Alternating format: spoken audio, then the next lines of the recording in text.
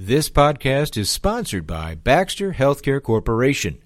When you choose Baxter for your CRRT program, you're not only choosing true patient-focused treatment with industry-leading CRRT technology, you're also selecting a partner dedicated to optimizing your clinical success in treating patients with acute kidney injury. Our commitment to you starts with a program individualized to your facility's needs and provides complete support every step of the way. For more information, visit us at usrenalacute.baxter.com. Baxter Healthcare Corporation has provided funding for this podcast, but all content was developed independently by the presenter.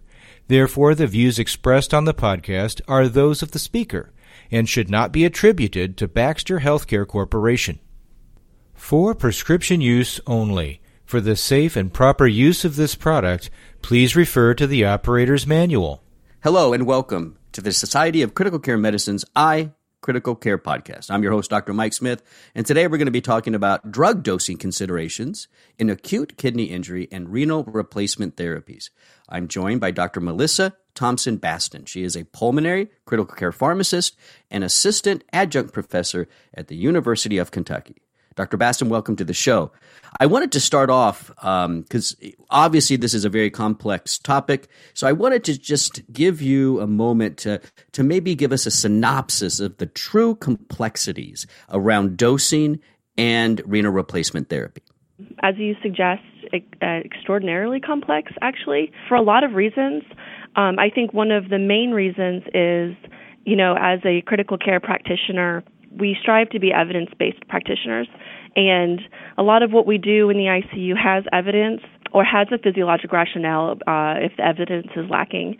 But with CRRT, we really don't have a lot of evidence to guide dosing adjustments and empiric dosing regimens for our critically ill patients. The best evidence for medication dosing comes from the FDA approval process, where healthy patients are given the drug and levels are obtained and the pharmacokinetic parameters are calculated. And all of that is extrapolated into the ICU. So drug dosing in the ICU in general is incredibly complex. But then you layer in something like CRRT, where we've only had about 25 to 30 years of experience being a rather new therapy for renal replacement, and the evidence are limited even more. So we don't have a lot of evidence to guide us here, and the nephrology practices have evolved and changed over the years to accommodate the complexity of our patients and the growing body of evidence on how to treat these patients, for example, with regards to volume status, et cetera. It is extremely complex, and we don't have a lot of evidence to guide us. So I think there are three main components to the dosing that need to be kind of broken down one at a time. So you have patient-specific factors. So recognizing that these patients are critically ill, and if they're getting a prescription for CRRT, probably quite a few things have happened to them prior up to that point, right? So in my practices in the medical ICU, we see a lot of sepsis and septic shock. The majority of our indications are for volume overload and acidosis. So these patients are generally volume resuscitated when they come in, and that in combination with vasoactive agents to increase blood pressure and the physiologic changes that happen within the patient in a septic patient with endothelial damage and capillary leak. So all of that contributes to a wide variation in the volume of distribution for our hydrophilic drugs and drugs with a low volume of distribution. And those drugs are antibiotics. So most of our antibiotics fit the criteria that need to be really looked at for drug dosing in CRRT. And in fact, when you're talking about a septic shock patient, that's the only drug that's going to save that patient's life. So getting the dose correct is really important. Some of these patients come into the unit having been fluid resuscitated at an outside hospital, possibly receiving 5, 10, 15 liters of fluid, and being anuric for a period of time prior to CRRT initiation. So that patient's volume of distribution is much greater than the patient, the 20-year-old male who was studied in the cefepime trials back in the day. So recognizing that this is not the same patient population, and I think it's easy to recognize it. I think what's difficult is, and where we really haven't advanced evidence that much, is what do we do about it? So if a patient normally would have received 2 grams of cefepime, now this critically ill patient with a volume of distribution that's 2-fold or higher greater should probably get a 2-fold or higher greater dose. Yet we don't have the tools right now readily available to, first of all, measure that change in the volume of distribution and safely provide that higher dose, thinking about the therapeutic index of these drugs, which, granted, for the beta-lactam class of antibiotics is generally considered very safe. However, there's a lot of data emerging, and folks around the world are doing pharmacokinetic studies looking at some of the adverse effects of these beta-lactam drugs, and probably realizing that the toxicities are a little bit higher than we once thought, and the therapeutic index, which is the range of serum concentrations that can be efficacious without being toxic, is probably more narrow than we originally thought as well. So we know these patients are different as they come in and they require CRRT, but we don't have the data right now to support changing an empiric regimen. Additionally, you have to know the medication. So not only knowing the patient, who is this patient receiving CRRT, who needs this medication, what is this medication that I'm giving? There are, if you do a PubMed search, you'll find a lot of literature looking at small pharmacokinetic studies that would suggest alternative or optimized dosing regimens. And that's one of the first things I encourage people to do is check PubMed, because this is a hot area of research, and it has been for a while, and I think it will continue to be until we have larger trials that really help us understand what dose to pick out for these patients. But reviewing your medication, so there are some physiochemical properties that are really important for CRRT. Well, one of the first things you can look at it, does it have renal dose adjustments? And if it does, that's kind of one of your eyeball check, I'll say, to say, okay, this drug probably will get removed through CRRT. Let me continue further looking into it. The physiochemical properties that are important are, number one, volume of distribution. So like as we said, that patient with septic shock who's 10 liters volume overloaded has an extraordinarily high volume of distribution. So for a drug like vancomycin, for example, that has a typical volume of 0.7 liters per kilo, you would expect a higher volume in that patient. Now, again, it's difficult to measure that. It's difficult to know exactly what to do with that. Vancomycin is a little bit of an exception to many of our other antibiotics in general, because we do have the ability to perform therapeutic drug monitoring, which is a really important tool for critical care pharmacists and physicians and practitioners to optimize these drugs, but it's not available for all the drugs that we possibly need it for. The second thing to look at is the protein binding of your drugs. So drugs that are highly protein bound are not readily available in the serum. So they're bound to their binding sites like albumin, for example, and a molecule like albumin does not get removed through any modality of CRRT. Now, if you're talking about plasmapheresis, that's different, but we're focusing on CRRT today. And so albumin does not get removed through CRRT. So drugs that are bound to albumin will also not get removed through CRRT. But one thing to keep in mind is that there is somewhat of a rebound effect for highly protein-bound drugs, which goes counter to everything that we think about for a drug being highly protein-bound. Generally, it doesn't require renal dose adjustments. But there are some data that look at some of these protein-bound drugs, and as you're removing the low amount in the serum, there is redistribution from the protein site into the serum. And so you can see somewhat of an additional removal through CRRT. But in general, drugs that are less than 90% protein bound will potentially be removed through CRRT. And through modality such as convection or CVVH modalities, the removal is inversely related to the protein binding. And there are some equations that we're not going to get into today because we just don't have time, that you can actually calculate out what that looks like from a clearance standpoint. And then volume of distribution is the third physiochemical property that I really have people focus on when considering medications. And that goes back to a little bit of our third point, which is the CRRT itself, and or the molecular weight, relates to the CRRT settings, because most CRRT filters effectively remove molecules into the 20,000 Dalton range. However, many of them, if you look in the package insert, say they go up to 45 to 50,000 Daltons. But if you ask most nephrologists, they'll say maybe into the low 20s you'll actually get somewhat effective removal at the beginning of your CRRT session, and then that saturates over time. So in general, you get better removal of solute when your CRRT starts, or if you have a new filter change, for example, which for many centers is probably around every 1 to 3 days. And for drugs that have a large molecular weight, you'll see more removal at the beginning. But what we generally think of for drugs that are effectively removed through CRRT are drugs with a medium to low molecular weight. So a low molecular weight anywhere between 0 and 250 to 500 Daltons. And within that range, almost all of our important antibiotics fit within that range. A lot of our anti-epileptic medications fit within that range as well. So these are very important drugs that we need to be dosing appropriately. I wanted to ask a quick question that when you're talking about some of these drugs being cleared through continuous renal replacement therapy, does the amount of time somebody's on CRRT, does that ever play a role in the clearance of some of these drugs? Meaning, 2 days versus 2 weeks for some, like COVID-19 patients, for instance.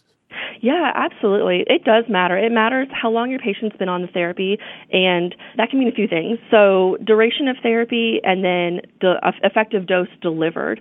So you have the initial solute removal is always going to be greatest at the beginning of therapy. So right when you start your patient on CRRT, and when you change your set. And like I said earlier, the set gets changed every 1 to 3 days. Many of the manufacturers will say change it at 72 hours no matter what. However, as we know, practicing in the ICU, these filters go down, they get clogged, they get clotted, things happen. A normal effective filter life is around 24 to 36 hours. So basically every day, your patient's getting a new filter, a new set.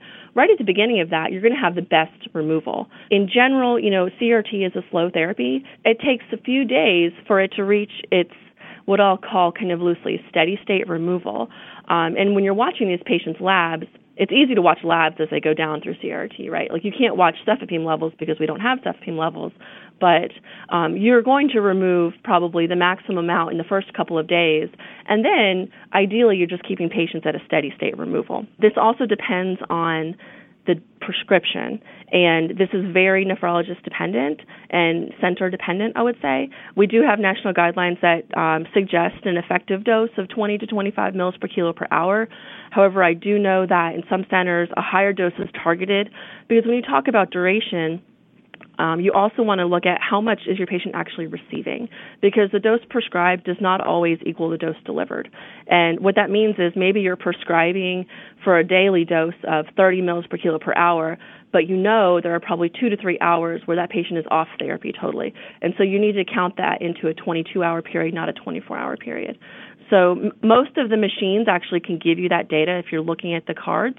But as for dosing purposes, that's the dose prescribed, and that's usually what we empirically will go off of. At this stage of it, at this time period, you're basically making a lot of decisions about dosing in multiple therapeutics going on in critically ill patients with not a lot of evidence. You had mentioned that at the beginning. And so you're taking your knowledge of, in this case, renal physiology, renal replacement therapy, the pharmacokinetics of these drugs, clearance, all that kind of stuff. And you're making, what are good decisions, I'm sure, most of the time. So what are we missing then? What would you like to see things to be studied here? Like are there clinical trials in the works to help you make better decisions with this? If not, what trials do we need to look into to make this a more evidence-based approach? So there are some studies that help us here, and I think the most useful studies, I'll say, are with drugs that we don't have the ability to measure. Most drugs, all antibiotics, have a pharmacodynamic target, and as it relates to the patient. So we call this the pharmacokinetic dynamic target. And this is the concentration that you want in the patient's serum as it relates to the bacteria that you're treating. And this varies from drug to bug.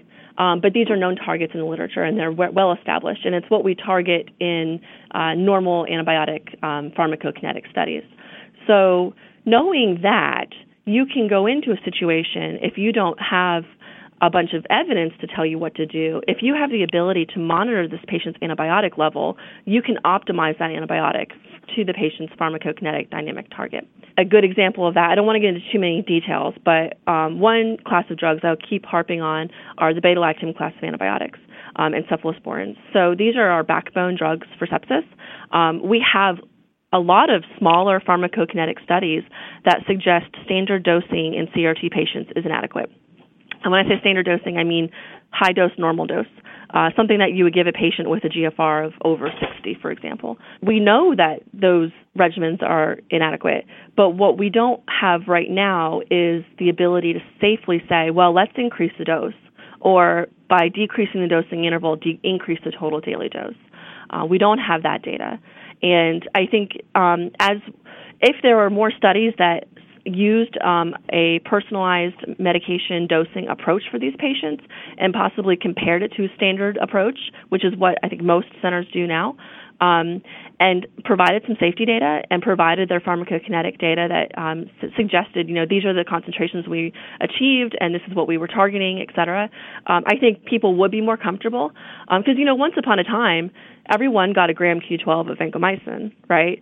It was just through practice and experience and publication of those experiences that we were able to say, well, that's not adequate for most of our patients. Let's optimize this and personalize this to the patient and measure their levels. And, vancomycin has been around for 60 years or so.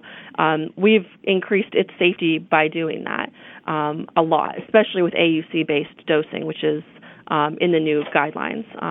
So what's missing, I guess, to answer your question, is the comfort and the safety data and the comfort from the physicians and pharmacists to go outside of the normal dosing with these drugs. I think it's coming. There are a lot of groups around the world working on this, but the more data we have to help with this in CRT, and then this doesn't just apply to CRT, it applies to critically ill patients as well. Because again, like that patient we described in the beginning, that patient might not get CRT, and what do you do then still? I think the pharmacokinetic alterations still exist even if they don't get put on therapy. Yeah. Well, Dr. Baston, I have to tell you, it is crystal clear to me that you are very passionate about what you do, and I think that's fantastic. And we need more Dr. Bastons on the front line to help figure this stuff out. Let's just end, and again, I know this is complex. There's so many details. This is just a podcast. So, in summary, what would you like the audience to know then about, dosing considerations in, say, somebody on, renal replacement therapy? Yeah, absolutely. That's a big loaded question, but I'll try to summarize quickly. So this is an interprofessional, multidisciplinary issue, right? It's not just the ICU team. It's not just the nephrology team or the pharmacy team. I think all these groups, including nursing, and nursing is extraordinarily important here, need to work together to optimize therapy for these patients. So this includes communication for when patients start therapy and stop therapy. There's a lot of times where there's a lag window there where doses need to be held, et cetera. Communicating that to pharmacy. We need, and institutions, I would encourage them to have dosing guidelines. So, there are some things that we can do and some carte blanche things that we know need to be done for these patients in CRT with regards to dosing. And there are some review articles that can help guide institutional guidelines as well. But that needs to be in place in your institution, as well as taking into consideration the individual practice. So nephrology practice is heterogeneous at best, and sometimes you have multiple practice partners in the same hospital using different variations of CRT, using different doses. And so education of everybody to know what does this mean for my patient and what does that translate into the medication dose. Monitoring of these patients is important too. One thing we didn't talk about was residual renal function. And so some of these patients get put on therapy for non-acute kidney injury reasons. There's a list of indications that we could go through, but effectively, if they still have good urine output and they're on therapy, that is like a double whammy GFR for that patient. So we need to be monitoring that. We need nursing to say, oh, this patient is, urine output is picking up. Let me communicate that to the team. Let me make sure pharmacy knows about that, et cetera. And I think, ultimately, use therapeutic drug monitoring if you have it. So almost all centers should have vancomycin and aminoglycoside therapeutic drug monitoring. And hopefully we can start advancing the practice to other antibiotics that we know have a therapeutic window to target. And that can help us even improve the dosing strategies for CRT patients. Well, Dr. Baston, that was a pretty good summary, considering that was a loaded question I gave you at the end there. Excellent job. This concludes another edition of the iCritical Care Podcast. For the iCritical Care Podcast, I'm Dr. Mike. Thanks for listening. This podcast is sponsored by Baxter Healthcare Corporation. When you choose Baxter for your CRRT program, you're not only choosing true patient-focused treatment with industry-leading CRRT technology, You're also selecting a partner dedicated to optimizing your clinical success in treating patients with acute kidney injury. Our commitment to you starts with a program individualized to your facility's needs and provides complete support every step of the way. For more information, visit us at usrenalacute.baxter.com. Baxter Healthcare Corporation has provided funding for this podcast, but all content was developed independently by the presenter. Therefore, the views expressed on the podcast are those of the speaker and should not be attributed to Baxter Healthcare Corporation. For prescription use only. For the safe and proper use of this product, please refer to the operator's manual. Michael A. Smith, M.D., received his medical doctorate from the University of Texas Southwestern Medical Center. He practiced internal medicine and radiology in Dallas, Texas in the early 2000s, before transitioning to the pharmaceutical and nutraceutical industries as an educator and consultant. The iCritical Care podcast is the copyrighted material of the Society of Critical Care Medicine, and all rights are reserved. Statements of fact and opinion expressed in this podcast are those of authors and participants and do not imply an opinion or endorsement on the part of the Society of Critical Care Medicine, its officers, volunteers, or members, or that of the podcast commercial supporter.